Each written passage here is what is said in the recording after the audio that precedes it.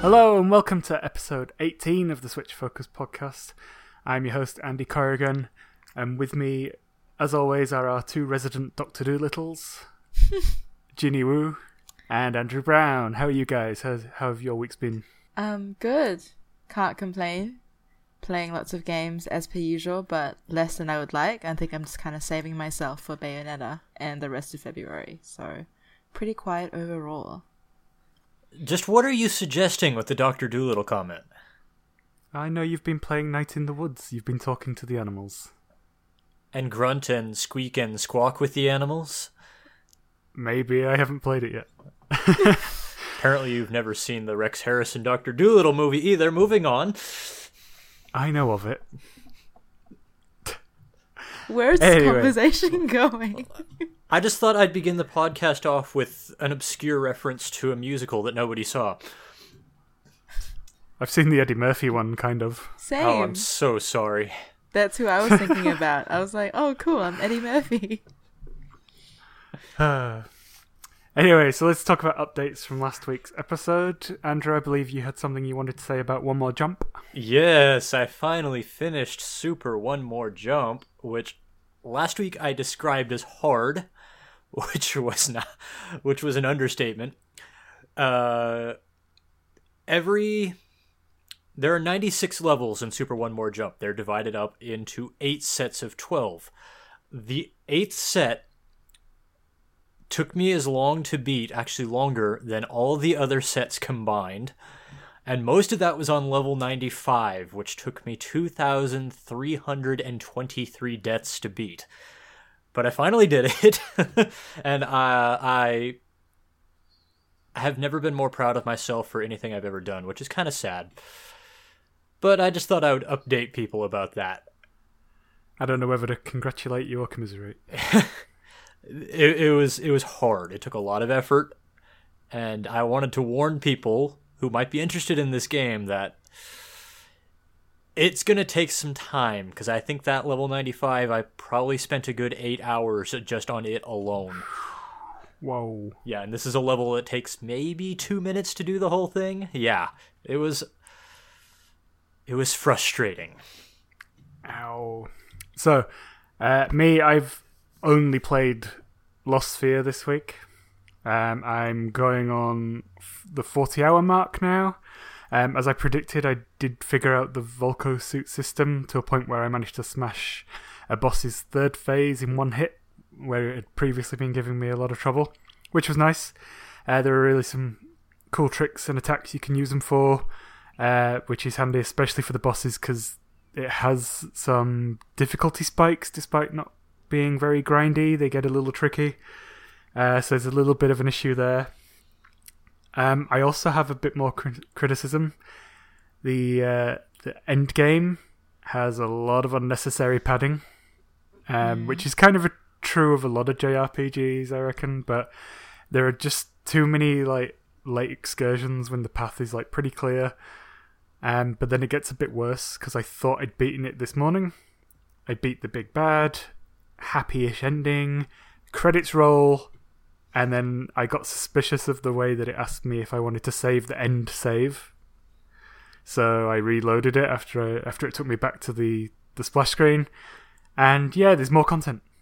An actual proper ending, and like the actual entire end game is hidden after the credits, which a lot of people might miss. Wow. And it's pretty sizable. So I think I'm near the actual end now, so I'm hopefully going to have it done tonight. But yeah, I wasn't too pleased. I was already a bit concerned about the padding, and then it was like, come on, guys. Other than that, I haven't played anything else. I have picked up Night in the Woods, which I've got here on my show notes as being the last eShop game I buy until I clear my backlog. Skeptical noise. That's not gonna happen. I've already failed.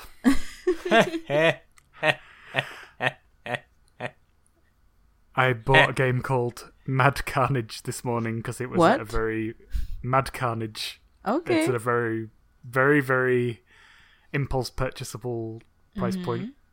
And it looks like Mad Max. Yeah. But a turn-based strategy game with cars, which, you know, I've been big on turn-based strategy games this last year, and you know. Well, I guess they got Fair an enough. actual sci-fi novelist to help with the plot to that game, and I was interested in it, but then it came out and I saw it was literally $5. So, like, not to disparage games that cost that much, but I would not expect a $5 game that's a turn-based strategy game with a sci-fi novelist attached to it. That sounds like that should cost more than $5 to me. Yeah, and I can't even remember it saying who the novelist was, but I thought it's a turn-based strategy game. It's got an interesting concept. I'll give it a go for that price. Haven't had a chance to play it yet, of course, but I'm sure I will be able to cover it at some point in the near future. And Ginny, what about you? What have you been playing? So I've been playing Lost Sphere and cracking into Breath of the Wild, where I last left off in Master Mode, and Night in the Woods. So I've been splitting my time across those 3 titles this week. I thought I would get to play a little bit more Celeste and Super One More Jump, but that has not materialized. Although I think I will be treating those platformers as games to chip away at, as opposed to games that I want to clock. But for me, the real meat of the week was definitely Night in the Woods. So hoping to talk a little bit more about that very shortly. And I've also been playing more Darkest Dungeon, of course. I expect I'll be playing that for many, many weeks, if not months, to continue. But I do want to mention something about the Crimson Court DLC, which you can get either just as an add-on to the base game or it's included with a bundle that you can buy for Darkest Dungeon. Apparently, this DLC is bugged on the Switch version, and they are working on a patch to fix it. But basically, until they fix this bug, do not activate Crimson Court. I do, because when you first make your save file, you can actually turn on and turn off each piece of DLC individually, which is handy. I do just want to say about the Crimson Court is actually I would recommend that you don't activate it on your first file at all, because unless you're playing on the hardest difficulty, which I can't imagine why anybody would do that the first time they're playing Darkest Dungeon, you can actually take your time in it, and you can take as long as you want to continue on. And if your entire party gets wiped out from a bad dungeon run, it's okay, because you can recover from that. You just have to start over from scratch without losing the progress on the town that you've made. Crimson Court really changes that aspect of the game, because it adds a time pressure onto you where you have to go into the Crimson Court and kill a boss, because if you wait too long to do it, then it just makes the rest of the game much, much harder, to the point where every time you go into another dungeon area, you're basically going to be fighting the vampire enemies and inevitably getting the blood curse on all your characters. So, yeah, the Crimson Court, if you're a big Darkest Dungeon fan, is a great add-on for it, but it's basically a challenge mode. So it's bugged right now, so that way you can't really finish the dungeons because of the way the dungeons work. So, like, don't activate it till they fix that bug. And just speaking personally, as someone who's played a lot of Darkest Dungeon, don't activate it at all unless you really know what you're doing. Sure. Sound advice. Now let's move on to the latest Switch news.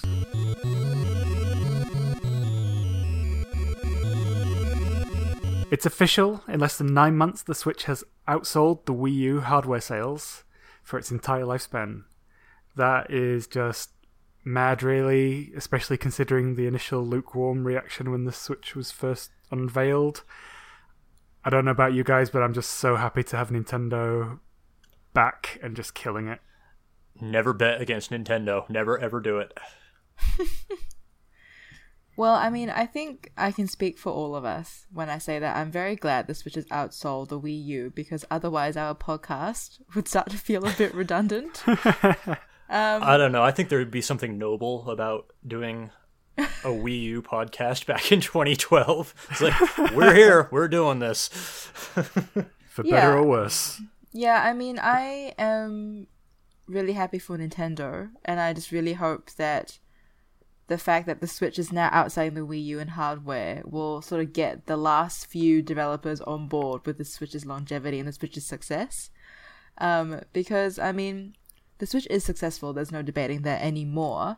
Right now, what I want to see is a bigger game library, more development opportunities and stuff like that, which hopefully this statistic will help to float, I suppose. So I guess onwards and upwards from here for the Switch, and I'm very keen to see where it goes next. But yeah, I mean, congratulations, Nintendo. Good stuff. Woo! Can I just defend the Wii U just for a moment? Look, Sure. you don't need to. I love my Wii U.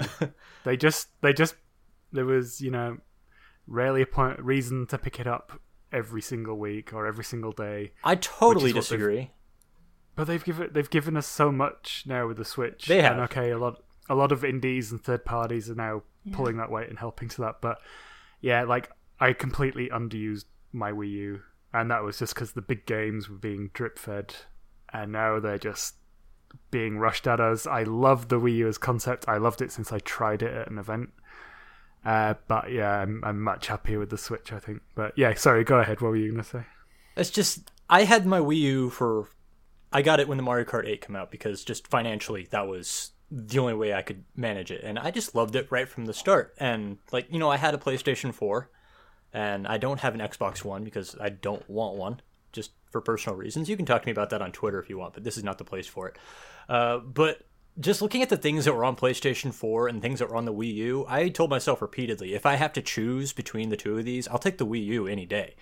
Because I play the PlayStation 4, they got really good games out on it, but I'd play them once and I'd be done. Whereas the Wii U, with games like Hyrule Warriors or Mario Kart or Smash Brothers, I would keep coming back to play them. I feel like I got way more value out of my Wii U than I ever did out of my PlayStation 4.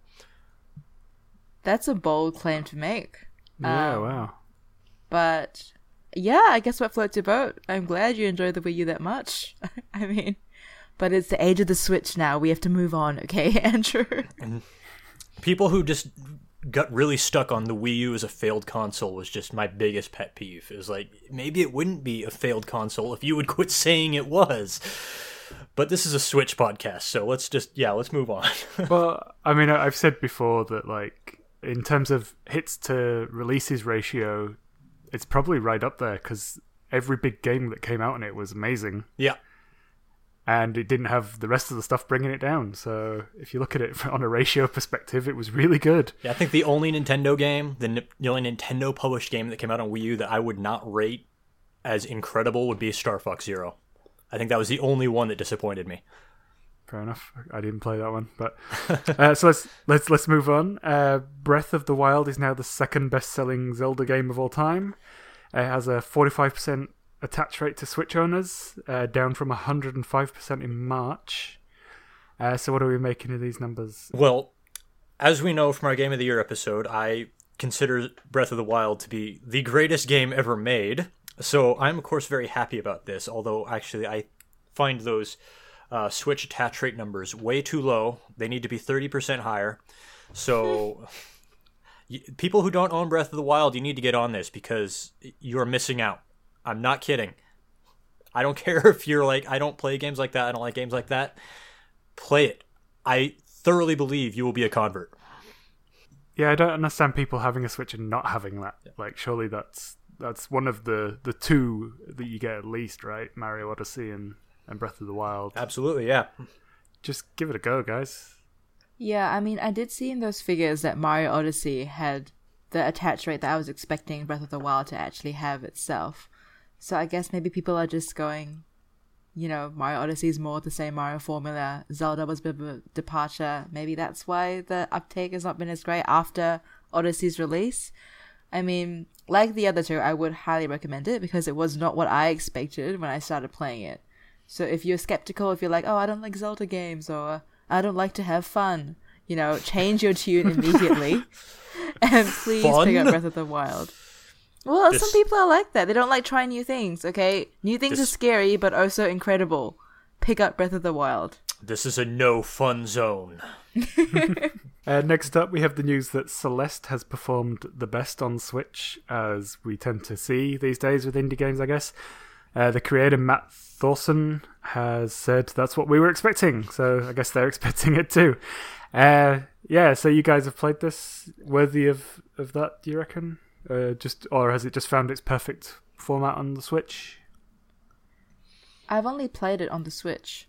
So, I mean, I've enjoyed what I've played. So, yeah, I think it works. I think the controllers feel great. They feel very tactile.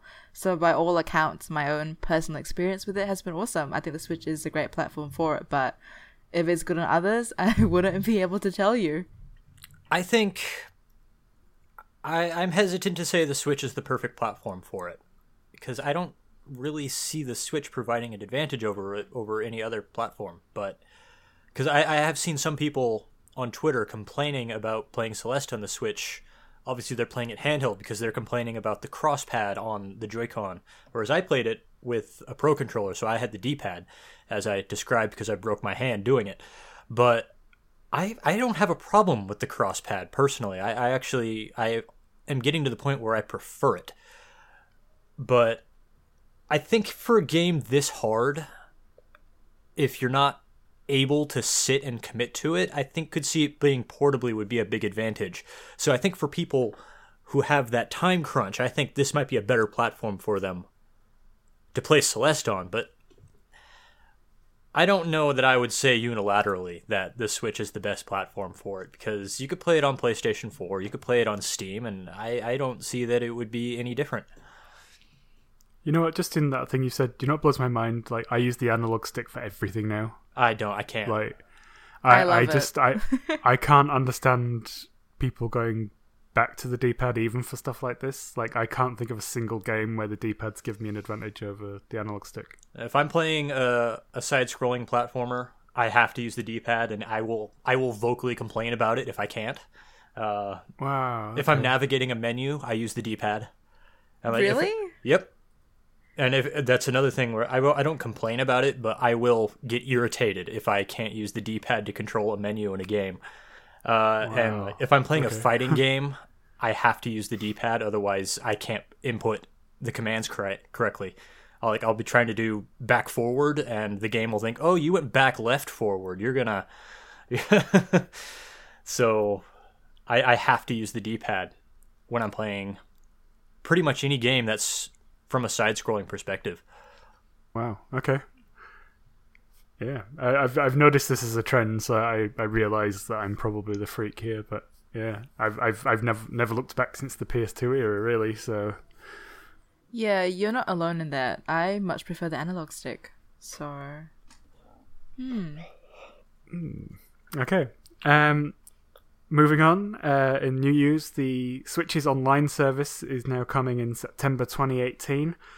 Announced in a tweet with no new details, just the previously announced stuff, which is we expect it to be roughly $20 US per year, and it'll give you some sort of Netflix-style access to some of Nintendo's back catalogue.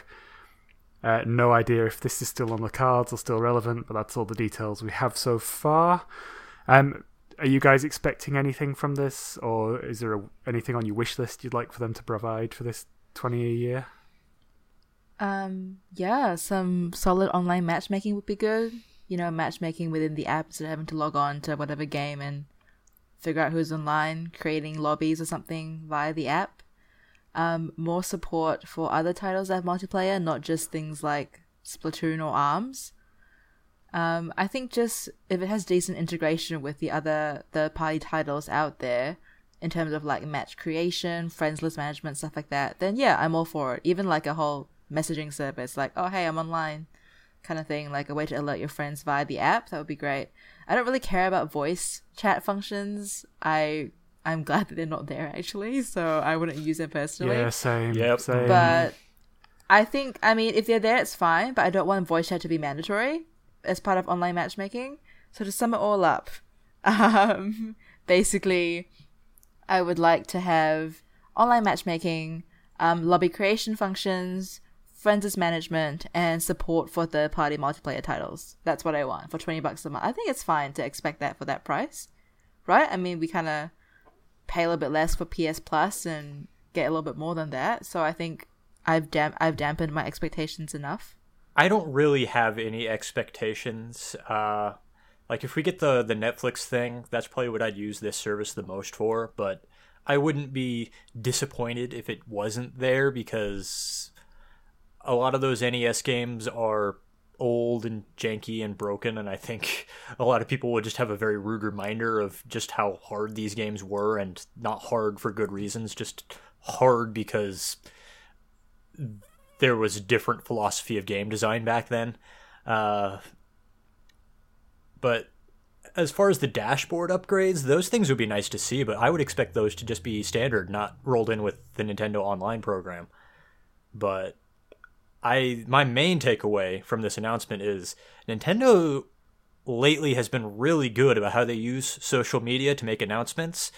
This one, I don't think they did a very good job on, because they just kind of threw out this tweet that said Nintendo Online comes in September. It'll cost $20 a month.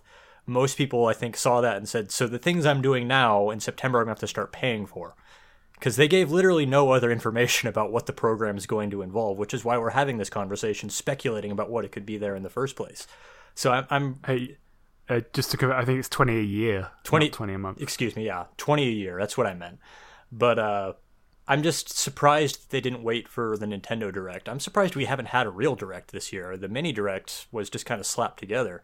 You could tell, but I'm surprised they didn't wait for the Nintendo Direct so they could formally announce this thing and really should go in depth what this thing is going to be. Because I have no expectations. I don't know what to make of it. I want to wait and see. Yeah, I reckon we'll get more details in March. I think that's when the next Direct is rumoured for. And lastly, Nintendo have also confirmed the news that they were working with Illumination on a Super Mario movie. Now, I typically prefer Pixar stuff over the works of Illumination, who I know are responsible for the Minions, who are universally hated, but maybe as Mario charmed people into coming around on the Rabbids, maybe they could do something with Illumination's work. What do you make of this one? I don't want it. Stay far away from me. Do not want. Exactly. Stay far away from me, whatever demon spawn iteration of Mario we're going to get. I mean, Illumination is fine as a studio. I don't have anything against them. The Minions are not my favorite creatures, but I mean, the Rabbids are popular. So if someone said, oh, hey, it's a Mario X Minions game, I'd probably still buy it. This is obviously, my issue is not here with Illumination doing the animations. I mean, power to them. Big franchise, I'm sure will be successful and lucrative in some form. But I just don't know if it's going to look like Mario. I mean, they'll have their own style, their own license with it. I just don't want to look at a Mario anything if it isn't the original Mario, like Nintendo's original vision. Do you know what I mean? That, and who would voice it? Honestly, I can't think of anyone I want to do Mario's voice. I mean, maybe Charles like as a joke. Okay, as a joke, maybe Danny DeVito. You know, that would be hilarious. No, he's busy doing Detective Pikachu. He can't. Well, he's not. There's Ryan Reynolds is doing Detective Pikachu. No. Yes. I wish that was the case too. I really wish that was the case too. Like Andrew, I'm in fervent denial. Okay, I feel like the Ryan Reynolds thing is just like a ploy. It's a setup. It's a red herring. Yeah. My uncle works at Nintendo. And he told me, if you buy the Detective Pikachu amiibo and bring it with you to the theater, it unlocks the alternate Danny DeVito voice track. Can you imagine? That would be amazing. But I just think that even though Illumination has done a good job in the past, and they're a great studio, like I said, power to them, I just, you know how it's like the whole, you never want to actually meet your heroes because they'll disappoint you? I don't ever want to meet Mario outside of a game. Like, I don't want that to happen because I'm sure something will be non-canon or not right or not sit right with me, and I don't want to have to go through that pain. I want Mario to be worshipped from afar, like the idol that he is, and I just don't want him to be made more real or more accessible. I don't want it. It's just too confronting. I guess what I'm hoping for is that it's either going to be really good, or like the previous Super Mario movie, that it's going to be so bad that it's literally amazing and faultless. The original Mario movie, if you forget that it's supposed to be a Mario Brothers movie, it's actually a really funny cyberpunk movie. Especially when watched in the days of Donald Trump, right? We don't talk about that on this podcast. Sad air horn noise, just... Yeah, anyway. So let's drop that and we'll just move on to the new releases. Night in the woods. Night in the Yes. woods. Night Okay. in the woods. Sorry. Okay, Let's get the That's how- crowd that's how we'll- chanting. Night in that's the how- woods. That's how we'll Night play out the in the episode. woods. Anyway, Night in the woods. I'm going to mute you if I knew how. Now, so we're going to do a slightly different format this time, which we kind of stumbled upon by accident last time because we forgot to announce a bunch of releases. We're sort of going to just focus on the things that we've played, the things we've had experience with, maybe on other formats, or just the stuff that we're super interested in. So we're going to start off with Night in the Woods, as you may have guessed. As I said earlier, I've picked it up. I believe Andrew's currently streaming it if you want to check out his Play Critically stream. So hit me with your impressions, Andrew. This game was kind of made for me, I feel like, or made for people with my age and my political viewpoint. Because it's about a young woman named May who is actually an anthropomorphized cat, but the fact that the things in this game, at least as far as I progress, the fact that they're animals doesn't actually mean anything. It's just the way the characters were made. She goes back to her hometown after dropping out of college, and it's obvious that she's a very immature person because all the people in her town, all of her friends who did not get to go to college, they're off living their lives now, working in dead-end jobs, trying to get by, living in really bad apartments, and she just doesn't get it. I haven't finished it yet, but basically everything the game has been so far is May, who lives in like this constant state of arrested development right now, trying to come to terms with what's happened to her friends and not understanding that she can't just leave college. And I haven't found out why she dropped out yet, but I'm sure there's going to be some devastating reason that she doesn't want to go back there. And just trying to go back like and living like she's still in high school. And I'm concerned that some people might buy this game or might even buy it for their kids, thinking they're seeing the talking animals and being like, oh, this will be like a Disney game or something. It's not. This is a dark game. There's depression and grief. We find out that May's father used to be an alcoholic and he had to quit because he was actually a danger to his family. It's a dark game. It tackles some heavy issues. So I think I'm loving it. I think it's great. This came out last February, I think, in 2017, and lots and lots and lots has already been written and talked about this game. So there's really nothing new I could say about it at this point. But if you've heard about this game, I can confirm for you now, everything you've heard about it is true.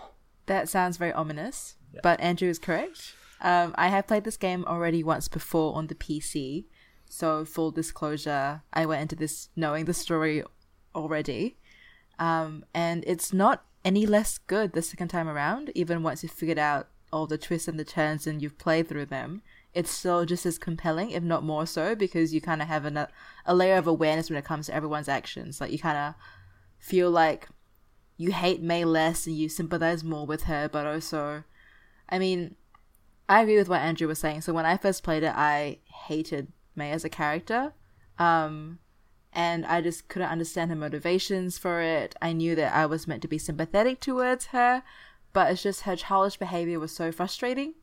And I think because I kind of saw a little bit of herself in me, like, I mean, I wish I could have just quit college and just gone back home and just sort of, at a time when my life didn't feel so great, had that safety net. So I probably related to May a little bit more, maybe than Andrew did, I don't know. But I had that weird connection with her that made her both like a love-hate kind of character for me. But I think what Night in the Woods does best is, as I was mentioning before, even after I knew the plot and I had finished the game, the second playthrough just kind of felt actually a little bit more impactful than the first one. And it's just that ability to tell a story in a way that contextualizes an experience for you that you might not have experienced yourself. So obviously, like I said, I'm not a college dropout. My dad probably wasn't an alcoholic. My friends probably have all gone to university. But I was so immersed. And it's just the pacing of Night in the Woods and the way that you interact with other characters, and the way that it's basically a bunch of intertwining destinies that make up the real storytelling, as opposed to, I don't know, like a weird sense of having to be a hero or like the chosen one that most narrative-based games can throw on you, whether it's like puzzle solving or like, you know, like, oh, I'm the top detective. May's just a flawed human. Well, a flawed cat. A flawed anthropomorphic cat. She's a flawed person. She's a flawed person, yeah, and the game does a great job in humanizing her by making her at times both loathsome and empathetic and relatable. And I just think it's a masterpiece of a game. Everything good that you've heard about it is true. If you haven't played it, or if you're turned off narrative games because you may have played Oxenfree and found the pacing there to not be very great, I would say give Night in the Woods a chance. It definitely has a much more specific setting and story to it, but don't let that put you off. Don't see the animals and think, oh, this is for kids. As Andrew said, it's not a Disney game. It is very mature, very dark as well, but I think it's well worth it. I haven't read the comics. I've only seen the movie, but I was comparing it to Scott Pilgrim. Would you say that's a fair comparison? I think if you're looking at... Yeah, no, that's right. I think if you've watched the movie Scott Pilgrim, that will be a good base, I guess, for you to kind of place the central concerns of where May is at. Like, you're thinking that's kind of age, the kind of era. I'd say it's right, the kind of small town hokey vibe. I'd say it's correct. Yeah, that's a pretty good estimation, actually. No, I was just because there's actually Guitar Hero style minigames in this where you play bass guitar in a band with May's friends, which I was like, this is Scott Pilgrim. So that was what kind of put it in my mind. But it's not as wacky as the Scott Pilgrim movie is, but as far as the issues it tackles and kind of the activities, I guess you could say, of what the characters are doing, it reminds me a lot of Scott Pilgrim. Just without the evil X's, I guess. Oh, yeah. I think, yeah. I just want to mention something about the setting, too, because this is set in small town America, United States.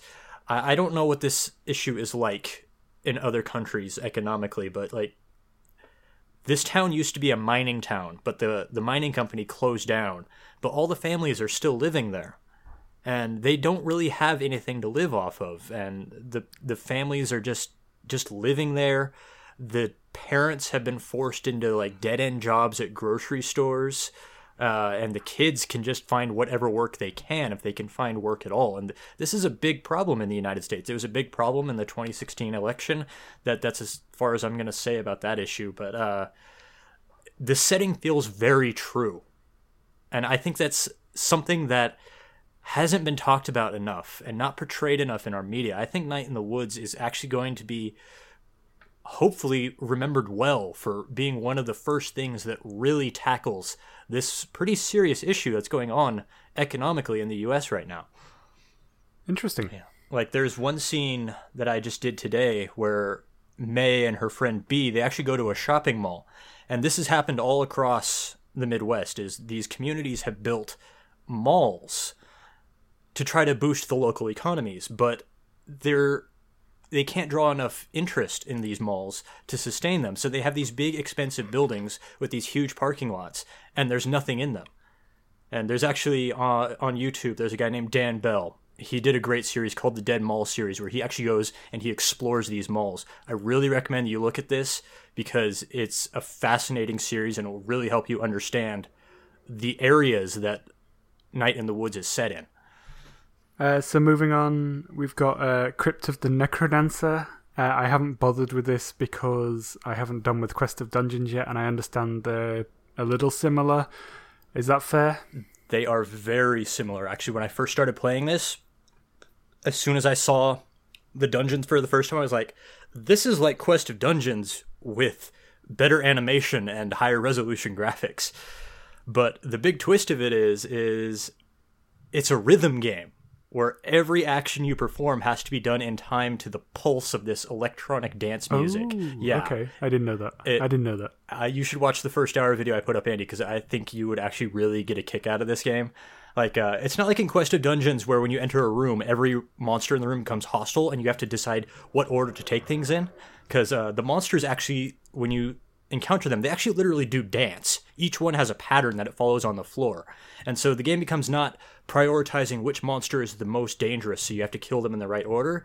It's more working out what pattern you need to take through the room to destroy each monster without getting hit yourself by, like, basically interfering with their dance steps.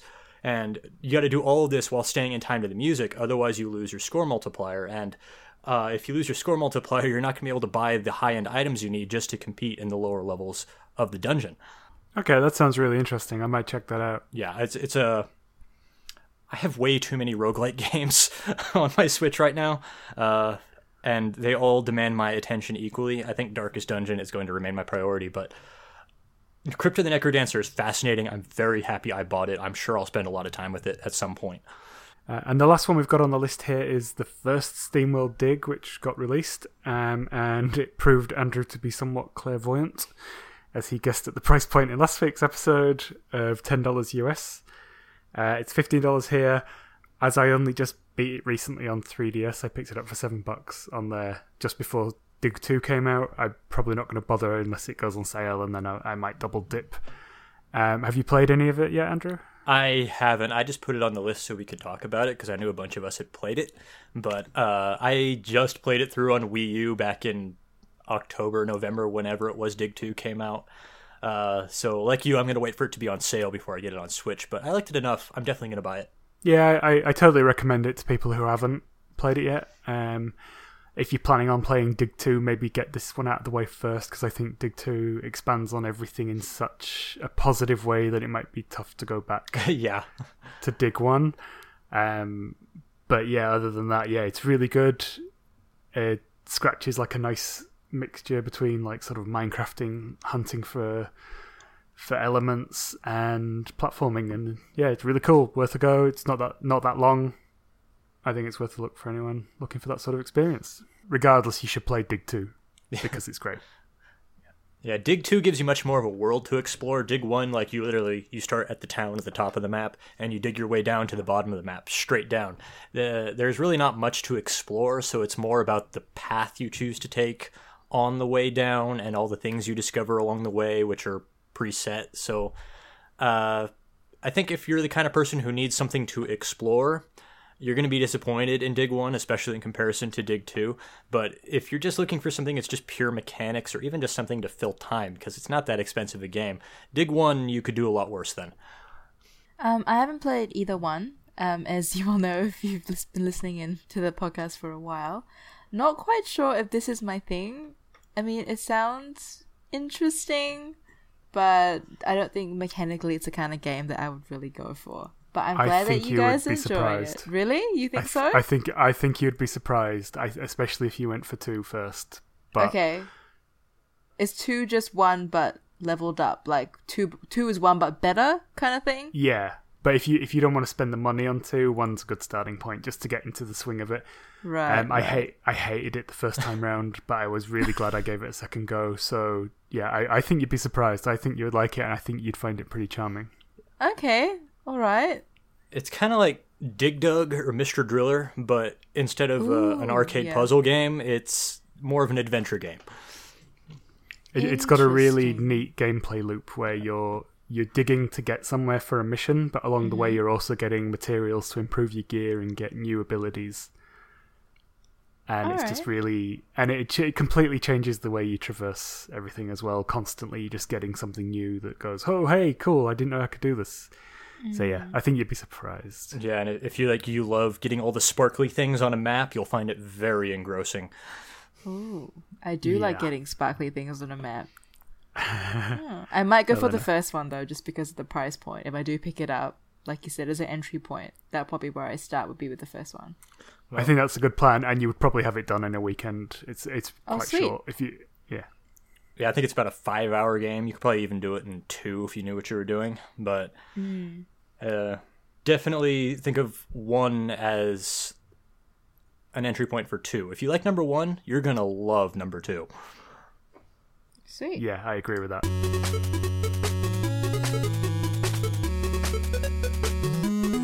So, guys, what are you playing in the coming week? I'm going to want to finish Lost Sphere. And get to the end game that you just complained about briefly earlier on the episode. Because I do want to see what that feels like. Yeah, I want to kind of bang through that. I don't know about Clock Night in the Woods for a second time urgently this week. But yeah, maybe SteamWorld Dig if I'm so inclined. I just kind of want to have a chill time before Bayonetta comes out. So I'm guessing I could try and clock some of the games that are on my backlog currently. That would be a nice place to start, yeah. I'm going to finish Night in the Woods, although unless Andy has played it by next week, may not talk about it on the podcast. And then on Tuesday, we've got Dendara coming out, which is, I guess, from what I've heard, a Metroidvania game, which is about a Brazilian woman who has become like this legendary warrior. And they built this whole game around her, so that could be pretty cool, I think. And then Friday, Dragon Quest Builders comes out, and you know I've been flogging that flag for a long time. I do want to say that I am streaming games again. You can watch me play probably all the Switch games I talk about on this podcast on twitch.tv/playcritically, and all of my live streams are archived on my YouTube channel, which is Play Critically. Cool. Check that out. I'm going to hopefully finish Lost Sphere tonight, unless it pulls another fake ending on me. No. And then I'm planning on getting in Battle Chef Brigade. Yeah. Because I would really like to get that out of the way before Bayonetta hits next week. And then I'm probably going to sort of just mill around on Rayman until Bayonetta launches, I think. I think that's going to be my coming week. So yeah.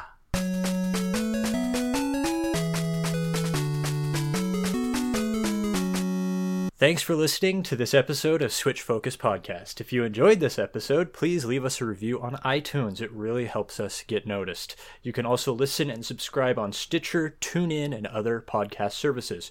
Why not also check out our YouTube channel where we regularly upload the first hour of many of the games we play.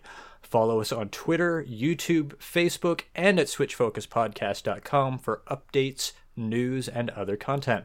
If you'd like to support the show directly, you can buy us a coffee. Details are on our website. Thanks! Well, if you want to, you can follow us individually on Twitter. Andy is at Flame Roast Toast. I am at Play Critically, and Ginny is at Ginny Woes.